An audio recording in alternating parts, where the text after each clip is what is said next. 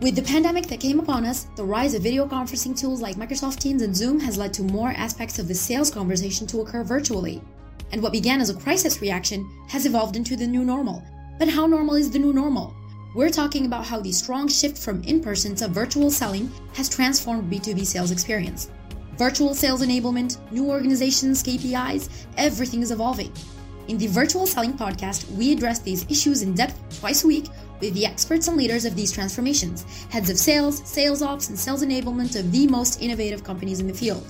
This podcast is sponsored by SalesDeck.io, the new SaaS platform to make your customer meetings more engaging and better prepared. Find out how you can shorten sales cycles, convert more leads, and increase customer engagement. Virtual selling is here to stay, and so is SalesDeck.io. I'm happy to be with Chuck Marcouiller again, VP Revenue Enablement at FreightWaves. Do you want to complete what you said about FreightWaves in the preceding episode? Absolutely. So Chuck Marcouiller, the VP of Revenue Enablement at FreightWaves, excited to be talking to you again. Gabriel, thank you for this opportunity. FreightWaves is in the supply chain technology provider. So we're software as a service for supply chain logistics, really around, data. Real-time data and visibility into what's happening within supply chain. We're also a media company on that side. And the best way to really understand it is sort of we're the Bloomberg of the supply chain, both the media and technology side that shippers, carriers, and brokers use in order to get real-time visibility as to what's happening within the supply chain. Great. And in the preceding episode, we talked about buyer enablement, which is the strategy, the vision, while co-buying, which is the subject of this episode, co-purchasing, is a tactic to put in place in order to achieve the strategy. Could you tell us what is co-buying or co-purchasing? It's really interesting. As we were talking before the last week about co-purchasing and co-buying. So I went online and had to Google the definition. Trying to be the professor and get the right thing, and realized that co-buying is a term that's often used in real estate when two parties work together in order to buy something. And I'm not talking about jointly purchasing property together, but what I'm talking about in the literal sense is the idea. Co-buying is the idea of buying together. And I think for us as sellers, it's the mentality of getting on the same side of the table as our buyer and understanding the buyer's process. And we were talking about that in the last episode.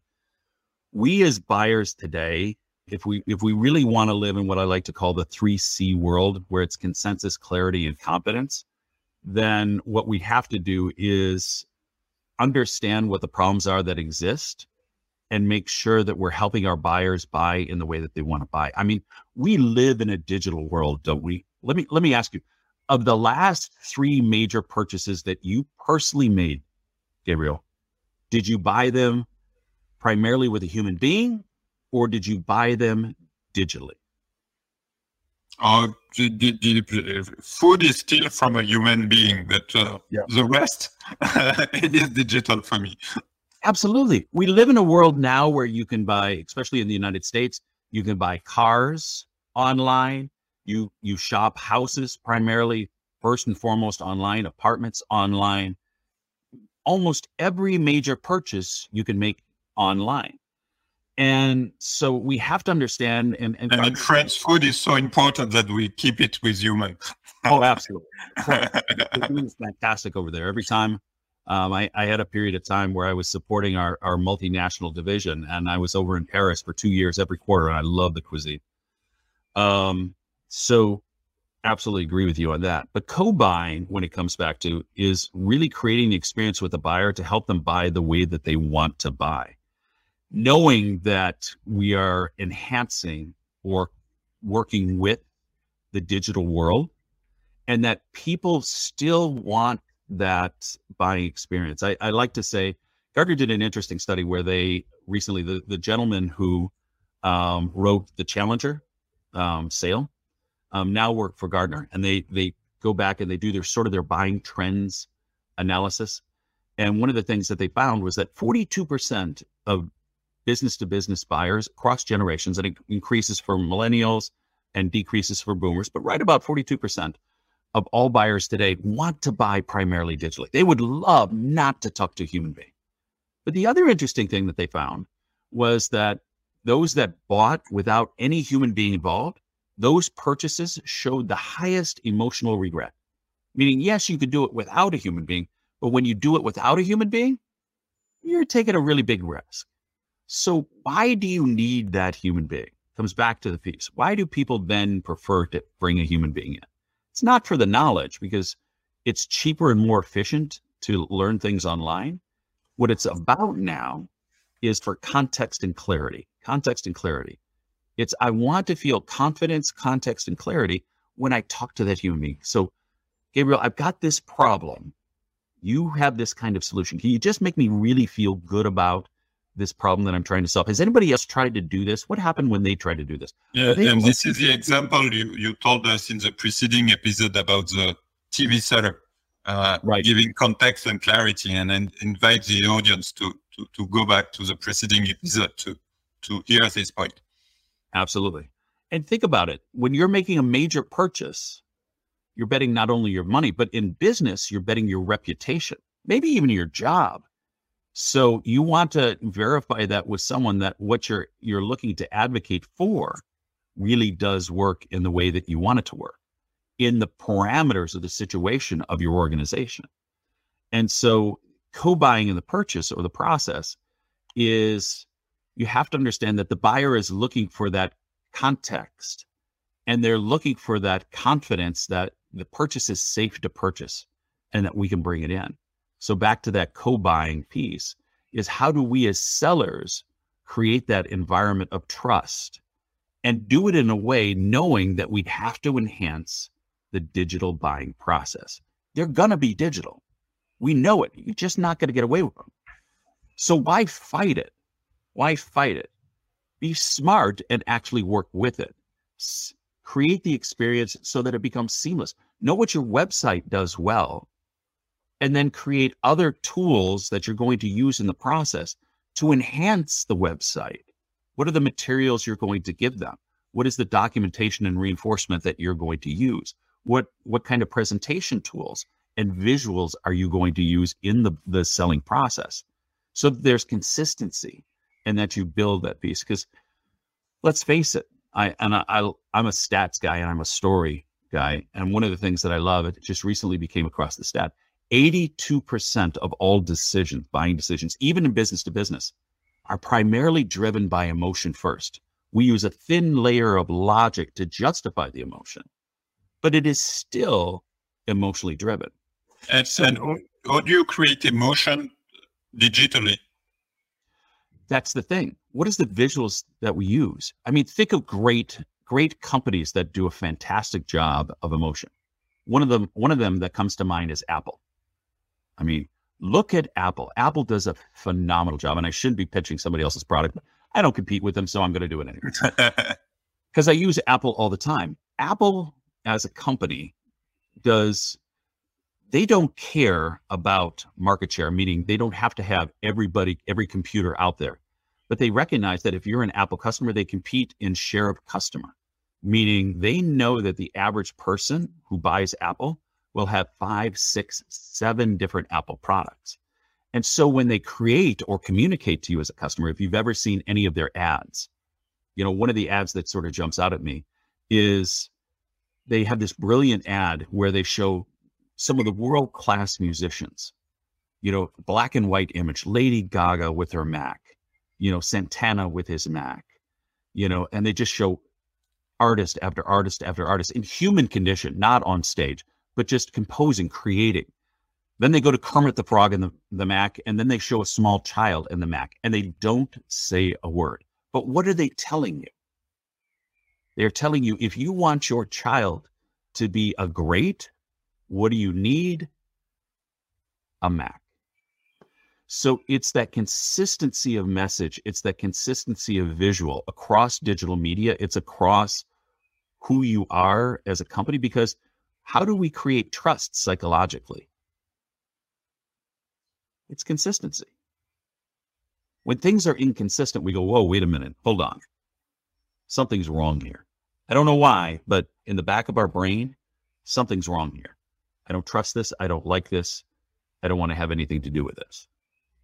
But when there's that consistency of imagery, of message, of, responsiveness, that creates that trust and that confidence that this is a safe environment, emotionally, safe environment logically, that I can move forward with this partner, this person, this company, this product.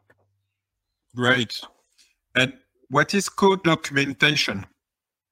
That's a great question. And that's one of the keys that we as sellers should be thinking about, because marketing is going to create the imagery, the website, and other things. But as individual sellers, one of the greatest areas that we can think about is, how do we create a co-documentation? Because going back to consensus, there's going to be multiple people in the buying process, and we have to set up our champion, that person who is going to talk to the other people within the process to continue on the conversation when we're not there.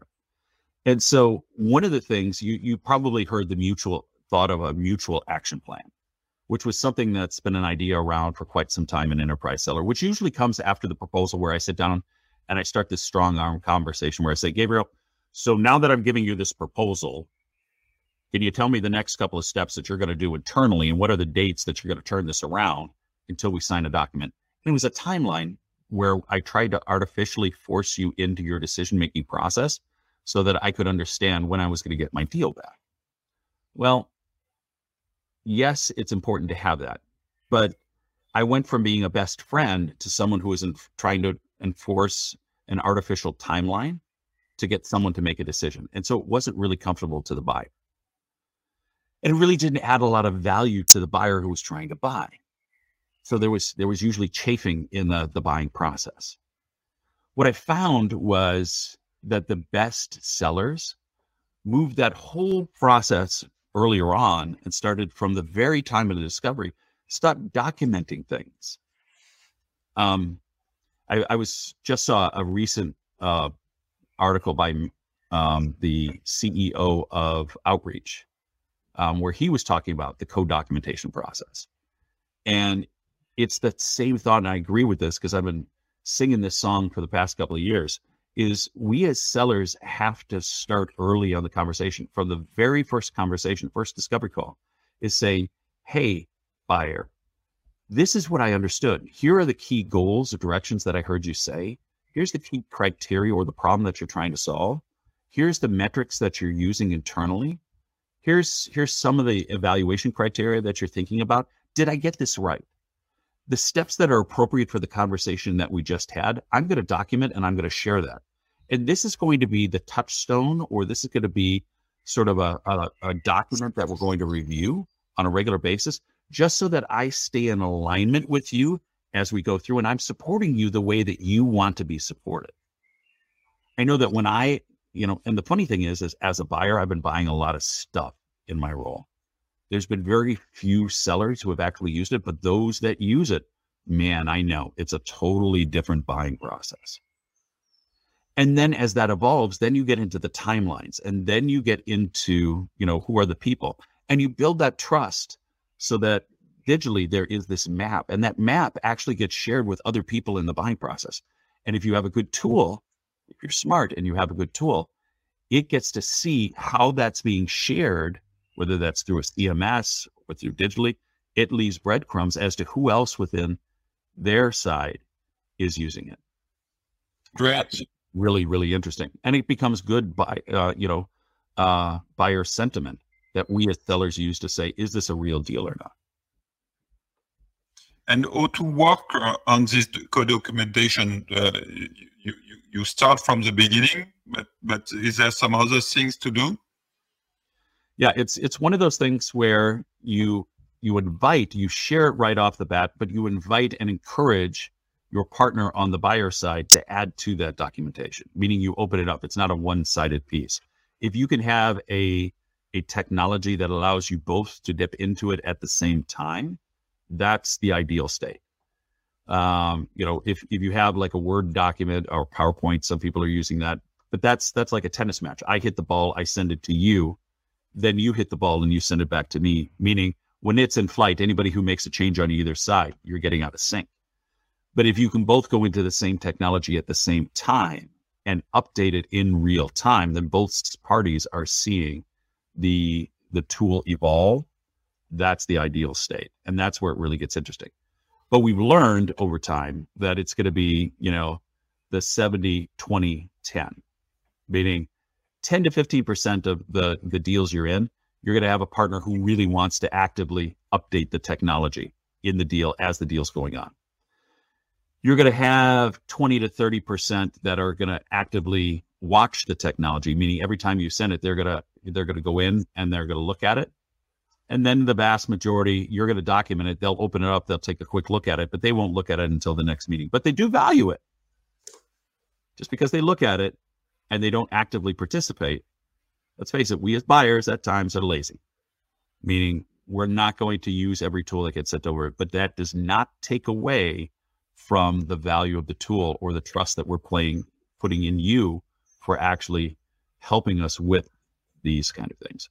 So you're going to see that there isn't going to be, at first, a high responsiveness or them going in and just because you send them a fantastic tool that they're going to go in and, oh, geez, let me put all of my notes in here. They're not going to do that. We haven't seen that yet because, first of all, it's not a highly adopted kind of concept yet. But those that we've talked to after the deal, those that have bought and have not bought, when we've had the opportunity to talk to them, say we really appreciated that was something that was very different that your team used that other teams have not. And it's really the philosophy of Sales Deck and the tools that we are creating at the moment is to really co-documenting. I love the word and really engaging and working together to create an instant minute of the meeting with this way to simplify it using cards that are pre-prepared and using emoji in the very future also to have more emotion within it. So we are working hard at the moment to enhance the buyer experience of using Sales Deck because the seller experience is great, but the buyer need to be improved to have more than 10% playing and the other watching, but really to have more engagement. And it will never be 100%, but we want to make it easier and fun for the buyer to play and to exchange and to co-document. Do you see Sales Deck being an interesting tool to co-document? Yeah, absolutely. I think, Sales Deck absolutely has the opportunity to be it. It has all of the elements of being a good tool, meaning is it easy to use? Is it intuitive? And can you be clear? Can you put the key essential pieces down? Can I document a process? Can I document the understandings? Can I document metrics on it? Those would be the things that I'd be looking for. But the real value, you could have the greatest tool out there. If your sellers don't use it and put good data in there, it's like having, the best hammer. If you don't swing the hammer, the nail isn't going into the wood. Sure. So the biggest piece that we as sales leadership need to do is, number one, facilitate a good tool. Give them a good hammer. But make sure that they're actually coaching them and teaching the skill of using that in the process. I've learned over time in teaching and coaching sellers is that there's a real reluctance. There's a fear of using this tool. You can explain it to them logically and they understand it, but putting it in an application, I was shocked how they struggle, how they absolutely struggle with putting this into the process because it's such a foreign concept to them. But those that do actually use this, they really do see the results. I've become passionate with it because I've seen top sellers adopt this. And once they start to adopt it, they never go back. It's all about giving the opportunity to be crystal clear and putting that consistency of message out and knowing, again, back to the psychology of how do I make sure that this is then adopted with all of the other digital touches that are going along? Because she or he that creates the best experience possible is going to win. Rarely, if you look at all of the buying criteria, so many times sellers say, hey, I need a discount. It's about price. It really isn't about price. It's not even about the best feature functionality. It's about who created the best experience possible and created that trust that the person on the other side says, I know that if I go with this, I'm going to be safe and we will achieve results. Great. It was really interesting, and I learned a lot, and I will use a lot of what we discussed to create a use case for Sales Deck, because there is really value in what you said and what I learned. And I hope that all of you have learned during these 2 episodes with you. It was a great pleasure. Thanks a lot, Chuck, for recording these 2 episodes. Thank you for giving me the opportunity, the platform to share my passion. This episode of the Virtual Selling Podcast is over. Thanks for sticking around. Join us twice a week for a new episode with new stories and challenge of giants in the field. If you enjoyed today's episode, we're always listening for your feedback. Share the show and subscribe on your favorite podcast platform so you don't miss any episode. This episode was brought to you by SalesDeck.io, the virtual selling platform that increases your sales team efficiency and sales readiness, enable remote management, and vamp sales operational excellence. Book your SalesDeck.io demo today to discover how you can close more deals with engaging and better prepped customer meeting. Thanks a lot, Chuck. It was a pleasure. Thank you.